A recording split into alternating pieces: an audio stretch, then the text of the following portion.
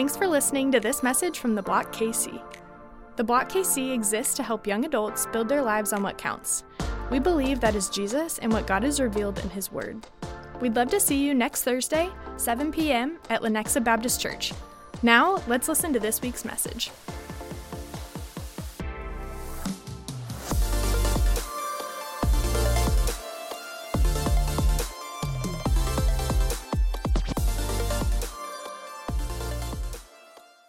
Block, Kansas City. Let me tell you guys a story, all right? Guys, we're starting off on a big note. Hurricane Joaquin, 4 brave Coast Guard officers. The date is September 28th, 2015. Hurricane Joaquin was a Category 4 storm. Category 4. Hurricane, had 150-mile-an-hour winds, had over 40-foot waves, and it had been defying all conventional tracking. It was supposed to make its way north up towards the coast of the Gulf of Mexico, but it started moving south towards the Bahamas. And there's a Coast Guard station on Great Inagua. It's basically a glorified sandbar. And it had been monitoring the progress of an 800-foot cargo freighter called the Manouche. Around 12 p.m. on September 28th, they warned the Manouche, you need to find harbor immediately. Hurricane Joaquin is coming right at you. The Manouche continued on. They did not heed the warning. Around 4 hours later, the 4-man crew realized, we need to be ready. They had been on call for the last 3 days. There was 4 men, Ben, the rescue swimmer, Dave and Rick, the pilots, Joshua, the flight mechanic. They'd been waiting with their Jayhawk rescue helicopter, Rock Jock. They had been on call again for 3 whole days, and then they began to realize we're about to go out. And sure enough, 8 p.m. that night, they get the heartbreaking call from the Manouche abandoning ship. 12 men in the water. They gear up into a helicopter and fly into a Category 4 hurricane. They fly for 30 minutes, miles and miles, until they reach the location. They sprung into action, and Ben, the rescue swimmer, he descended down on a rope into the water. And he swam against these 30-foot waves to find this life raft. He finally made it to it, and he unzipped it, and he looked inside, and 12 men stared blankly back at him. One by one, he began to load them up onto the basket. Every single time he would turn around after loading someone up, he would look, and the raft had drifted as far as 100 yards, and he swam the whole way to go find them. This took several minutes and several dozens of minutes to get everyone up. And by the time they had 8 of the men on the helicopter, the pilot looked at him and said, man, we're running out of fuel. We have to go back. And he said, okay, I'm going to stay here with them. And they said, no, you need to come with us because you need to get your suit recovered. You need to make sure that you're good to go. You need to rest. And they went back. And after an hour there and back, they came back and they got the other 4 men onto the helicopter and brought them back. By the time all was said and done, they had spent 10 hours of flying and swimming to get each of these men to safety. They got done at 6 in the morning, just before sunrise, as the sun started to lighten the sky around Hurricane Joaquin. Hurricane Joaquin took the lives of 34 men, but because of that 4-man Coast Guard team, 12 men's lives were saved. And I start there tonight because we're going to be looking at the story of Jesus walking on water. And if you're like me and you have heard anything about this story, you might imagine Jesus was walking on a pretty flat surface. That's just what I've always pictured in my mind, that it's calm, the surface of the water, because we know it's difficult to walk on uneven surfaces. But in reality, there was a large windstorm that his disciples were caught in. 12 men in a boat in dire circumstances. And so this is not some leisurely stroll across a calm surface. This is Jesus walking across huge waves to a storm to get to his disciples. You can see why the story fits so well. If you want the link to it, I'll send it to you. It's actually a phenomenal read. It's like a 10-page journal. I read it a couple of days ago. It's fantastic. You should check it out. But as we're going through our series, Jesus' Greatest Hits, I want to be clear. We do not really get to define the best moments of Jesus' life. That's not what we're trying to do. But what we do want to do is take a fresh look at popular or well-known stories of Jesus' life. We want to do this because so often, if you've grown up hearing these stories or you hear these stories on first glance, you might just think, oh, that's just a cool story. Oh, that's just something simple. Yeah, of course Jesus has done that. But what we want to do is see what actually happened in these stories and understand the truth of God's word to us from each of these different aspects of Jesus' life and ministry. And so whether you've been following Jesus since childhood or you're not a follower of Jesus and you've been investigating your faith, or some friend dragged you here and you're not even really sure why you're here, our hope is that you would begin to see with fresh eyes how amazing and glorious Jesus Christ is tonight. And it's important for us tonight to look at this story of Jesus walking on the water in the midst of a storm, because while each of us may not be lost at sea, we're in Kansas, we're pretty far away from a sea, everyone here tonight will go through a storm in our lives. And there's going to be storms that we'll find ourselves in that's going to cause us to question, how am I going to survive this? How am I going to get through this? And it could be the loss of a job. It could be the loss of a loved one. It could be a breakup or a medical emergency.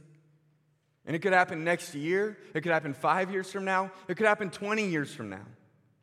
Maybe you're here tonight and you feel like you're going through that storm right now.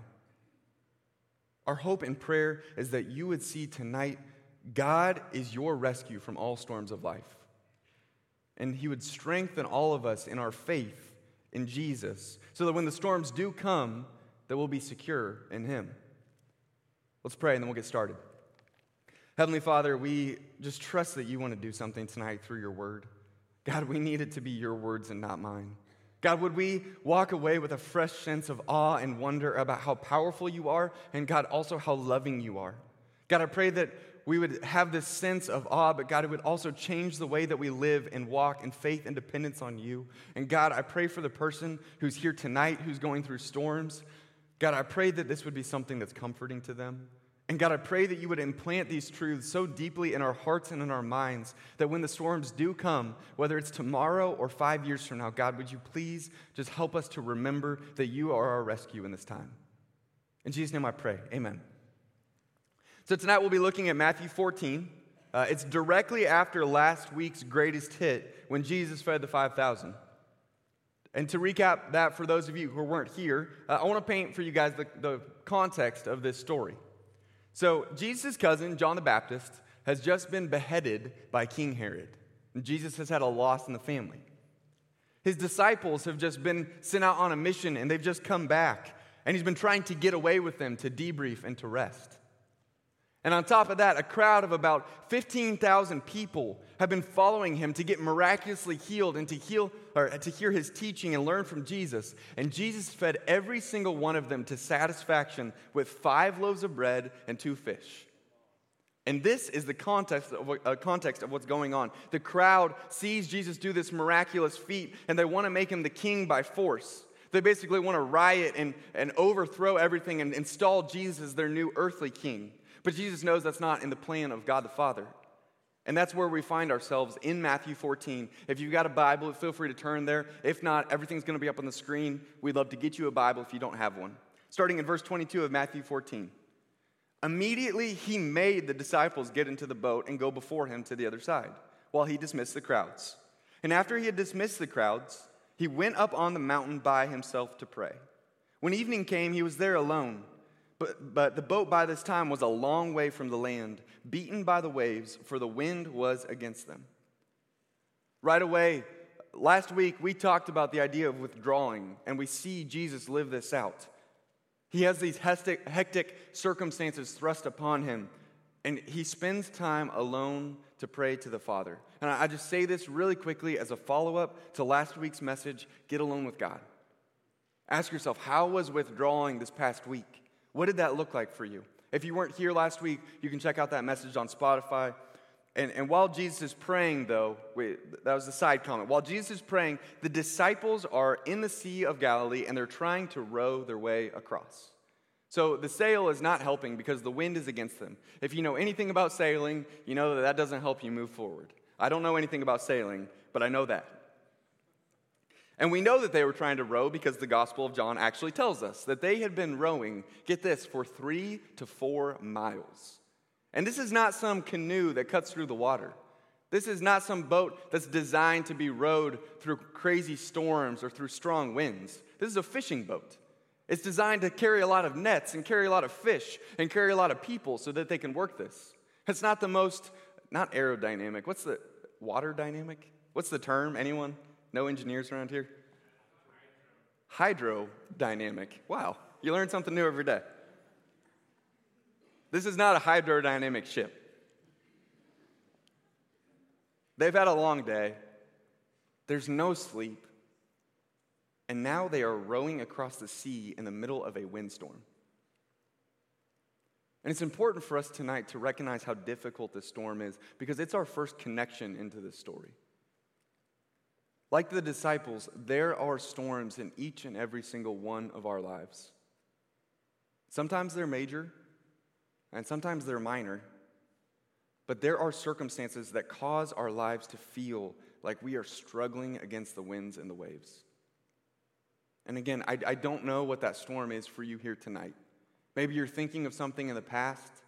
Maybe you're thinking of something that you're going through right now. Maybe you're thinking of a fear of the future. Maybe it's the fact that you're single and you don't want to be. Maybe it's the fact that there's a stressful job situation and you're not sure where your financial security is going to come from in the future.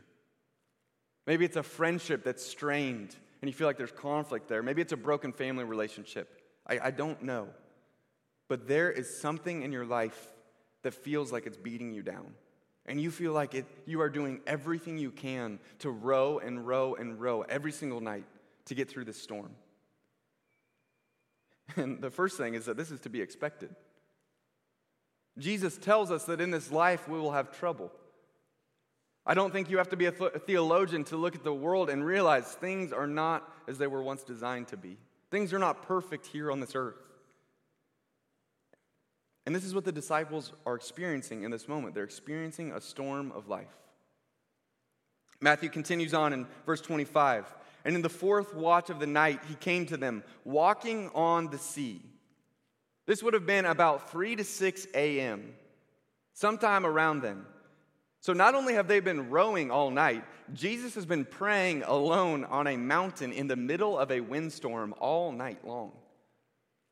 Talk about dedication, talk about focus in prayer. And you would imagine by this point, right, the disciples, they see Jesus and they'd be excited. Right, because they're like, finally, the person who's finally going to be able to do something just showed up. Well, it turns out they do not even recognize him. It says, but when the disciples saw him walking on the sea, they were terrified, and they said, it's a ghost. And they cried out in fear. I mean, think about this for a second. Just take a step back. Who else could this be?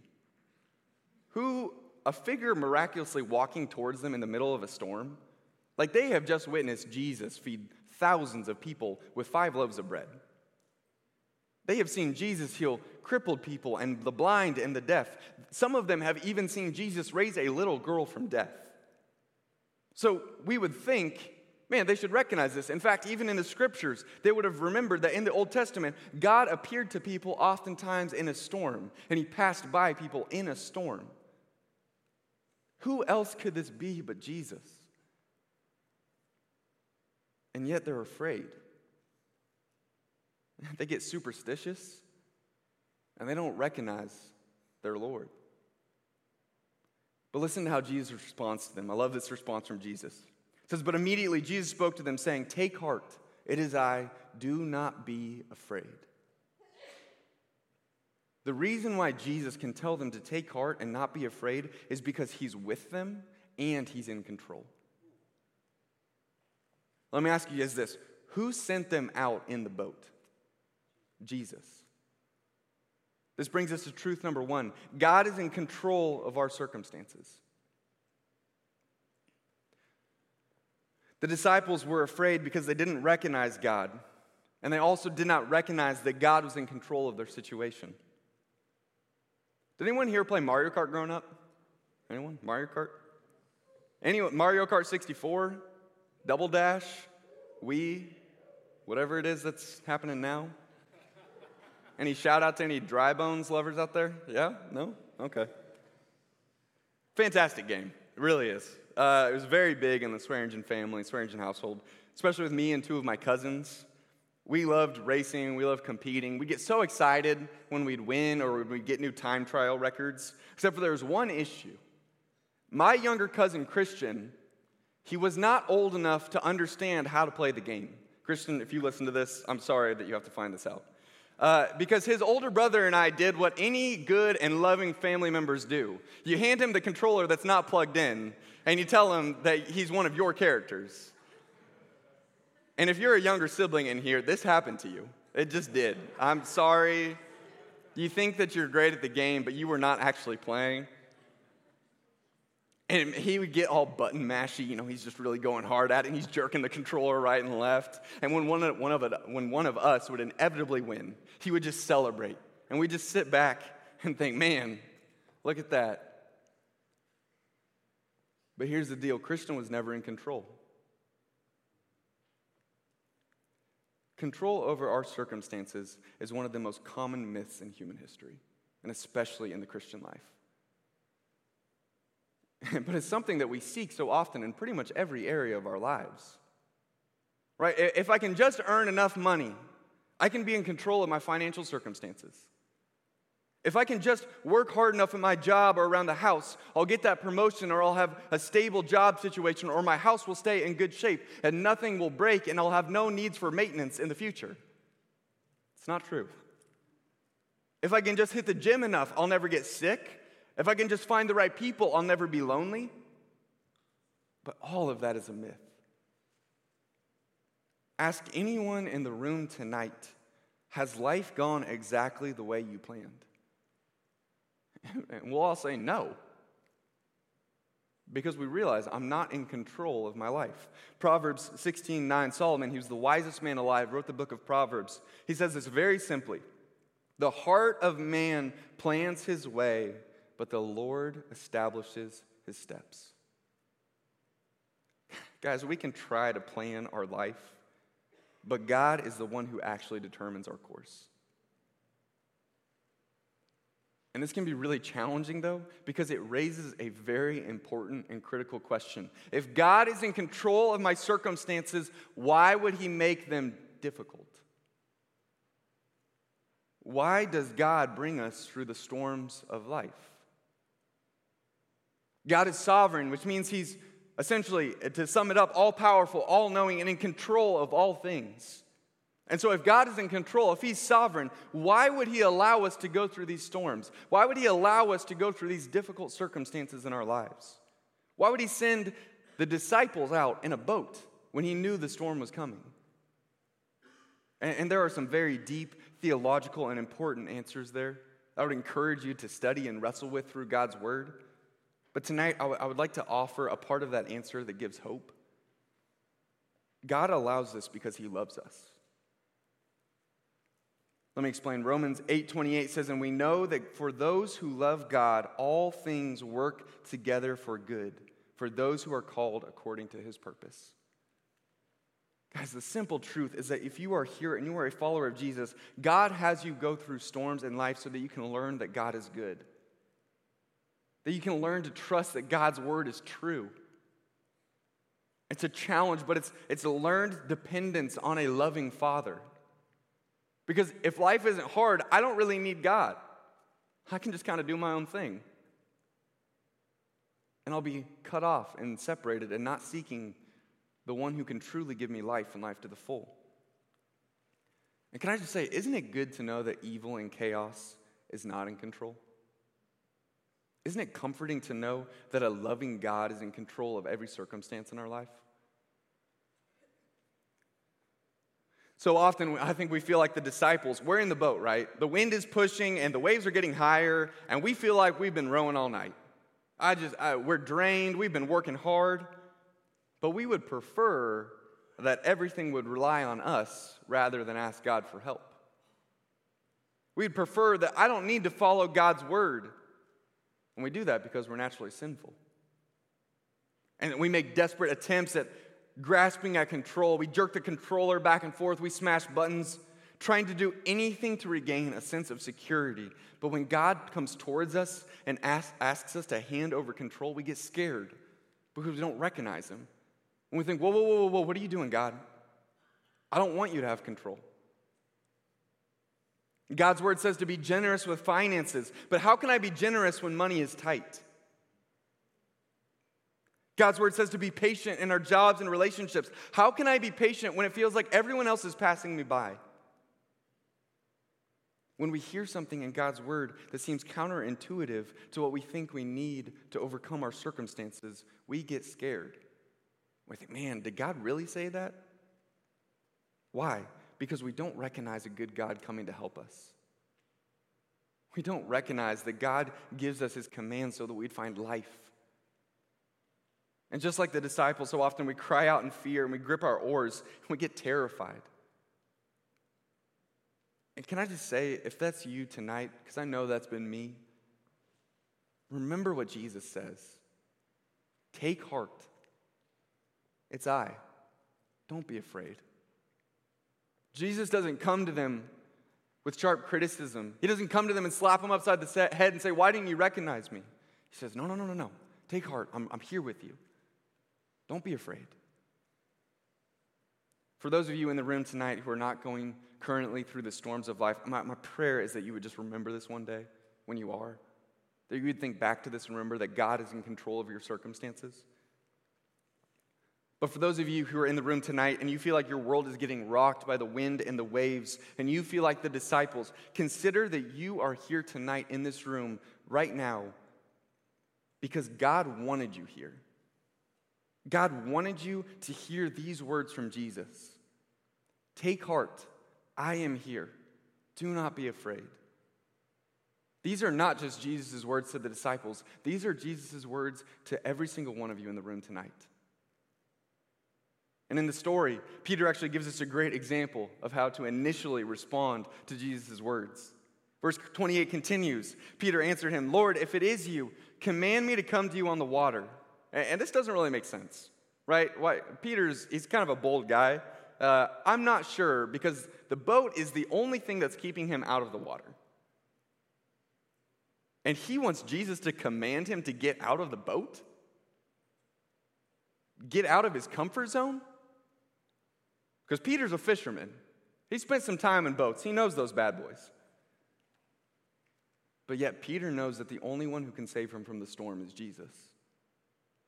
He doesn't think the boat can save him.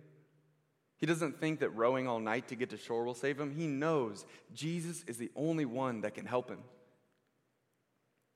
Verse 29 says, Jesus said, come. And Peter got out of the boat and walked on water and came to Jesus. Guys, can you imagine the rush of that? Can you imagine the sense of awe to be Peter and to actually walk on the water? You've been striving all night, you're tired, and suddenly you are doing the impossible because God is giving you the strength and the power to walk towards him in the middle of a windstorm, in the middle of waves. I pray that each and every single one of us will get to experience that kind of trust in God. That we would obey God's commands even when our circumstances make it seem like it's impossible. But things start to go downhill for Peter. Verse 30 says, but when he saw the wind, he was afraid. And beginning to sink, he cried out, Lord, save me.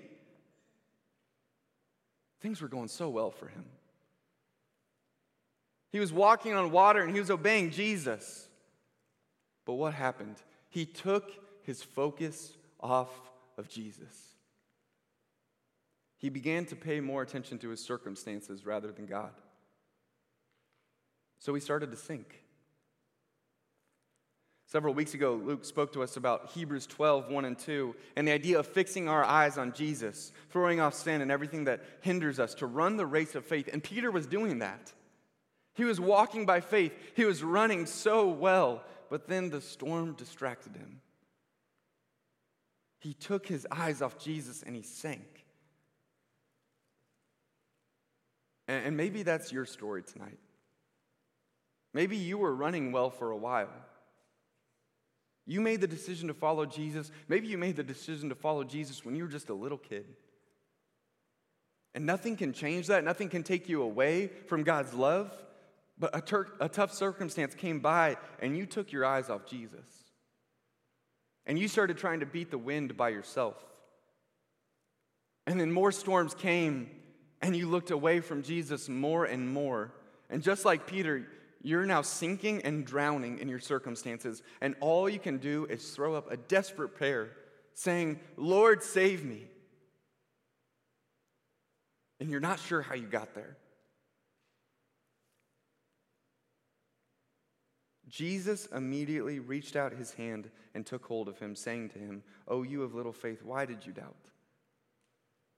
Guys, first and foremost, if you are here tonight and you have been sinking in life, know that Jesus always immediately reaches out and takes hold of you.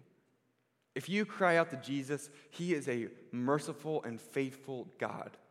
He loves you so much. He cares about you. He's here with you right now. And all you have to do is say, God, I just need help. But then there's probably going to be some tough words. And they're said out of love. They're not said to kick you while you're down or to make you feel bad about yourself. But they're said to help train you for the future. Oh, you of little faith, why did you doubt? Before we go after anyone in this room tonight for doubting or having little faith, before we sit in this room and think, man, I'm sure someone around me needs to hear this, I want to remind you all, at some point or another, this will be you. At some point or another, this will be and has been me. Each and every single one of us in the room tonight who are following Jesus, we have had little faith and doubts. And whether it's for a moment or whether it's for a month or whether it's for years of our lives, we're prone to wander. And it hurts, right? That kind of stings. I don't really want to hear that. I don't want to be told that I have little faith, especially not while I'm going through a storm, especially not while I'm crying out to Jesus to say, help me. And if we're not careful, this idea that God just wants us to try harder and muster up more faith can enter into our minds and think, well, then God just wants me to white knuckle it more, and God just wants me to tough it out. And that's so far from the case. David Platt, he's a pastor and an author. I couldn't say it better than how he says this. Many people condemn Peter for his little faith, as though he could muster up more faith for himself. But this is not the case. Instead, what matters most is always the object of our faith. Peter's faith was little because he took his eyes off Jesus, the object of his faith. This is what caused Peter to sink. This leads us to truth number 2. Faith is focusing on God's control over our circumstances. Guys, can I just tell you, it's not our circumstances that need to change. And we don't need to try to ignore the fact that storms are going on in life. That's not what we're supposed to do. We're not supposed to act like everything's okay. But instead, we need to focus on Jesus, who is our calm in the storm. Because if our faith is based on getting out of storms, then the object of our faith is not Jesus. The object of our faith is circumstances. And if my faith, my hope for the future is things will change, then my hope is not in Jesus. My faith is on change. And if our faith is based on ignoring storms, then our faith will be very rudely disrupted one day. Because the storms will come. But if we can learn to keep our eyes fixed on Jesus in the midst of a storm, then we'll be with the one who walks on water and the one who calms the storm. This is what Peter experiences. It says, and they got into the boat, and the wind ceased. And those in the boat worshiped him, saying, truly you are the Son of God. Peter does not need the storm to end. Even though God could do it. Jesus did it right then. We don't need our singleness. We don't need our relationship drama. We don't need our job stress to go away. We need to experience the peace of God that surpasses all understanding. God is a good God. And the more we experience that, the more we'll experience life to the full, no matter what's happening in our lives. But the thing is, it's not just enough to experience this one time. The tragic detail about this story is that the disciples have actually seen Jesus calm a storm before. They even cried out the exact same thing. It happened in Matthew 8. Lord, don't you care if we die? Save us. And Jesus calmed the storm, and he rescued them previously. But in the midst of a new storm, they forgot and they doubted God's faithfulness and God's power. How often is that our story? We've seen God show up in the past, but we forget his faithfulness and power, and it causes us to doubt him in the present. And we begin to waver in our unbelief. Guys, God's hope and prayer for every single one of us is that we would stand firm in our faith in him, in our focus on Jesus. Jesus has given us the power to have strong faith. Jesus has given us the ability to be unwavering in the storms of life. And it doesn't come from anything within ourselves. It comes from daily fixing our eyes on Jesus. Where we think, man, if I can just get to know Jesus more today, if I can just cling close to him, if I can just depend on him, then I know, even though it doesn't look like it, I know he'll take care of me. I know that this storm will pass. It's God's hope for us that the winds of life wouldn't blow us all over the place, but that we'd be planted, rooted, and built up in our faith. We'd have a strong foundation. And everything that we do here in the local church and through the Block KC is that each of us would build a firm foundation of trusting in Jesus Christ as our Lord and Savior. It's why we say at the Block, we build our life on what counts. Block KC, do we believe this? Do we believe that our life can be built on Jesus and it can be firm and we can be rooted and we can be built up and we can experience a mature outlook on life and not be pulled by everything that comes into our life? For those of you who are here tonight who are followers of Jesus, here is how you stand firm and fix your eyes on him. 3 things. First of all, remember. In the same way that Peter and the disciples should have remembered Jesus calming the storm previously, they should have remembered him feeding thousands with a couple loaves of bread. We need to remember what God has done for us. And guys, the first and foremost thing that we always need to remember is that Jesus Christ died on the cross for our sins so that we could have new life in him.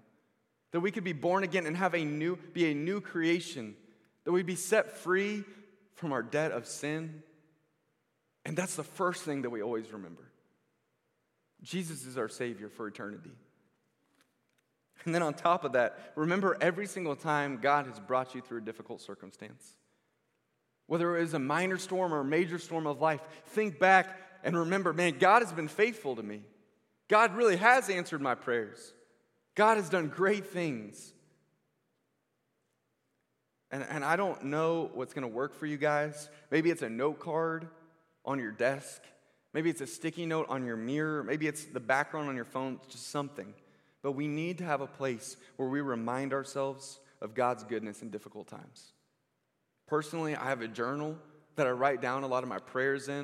And I've started getting into the habit over the past couple of years of going back and reading them. And I remember reading this one actually just this week. And it was from about 6 months ago. And I remember looking at it and thinking, man, God has been faithful to me. God has been good. And I remembered that storm that I was going through. I remember thinking, that was tough. But God got me through it. I'm okay. And he's going to get me through the storms of the future. Again, I don't know what works for you, but we have to remember God's faithfulness to us. My challenge to you this week is to find that. Whatever it is. Journal, note card, sticky note, phone background, whatever works for you, wherever you're going to see it.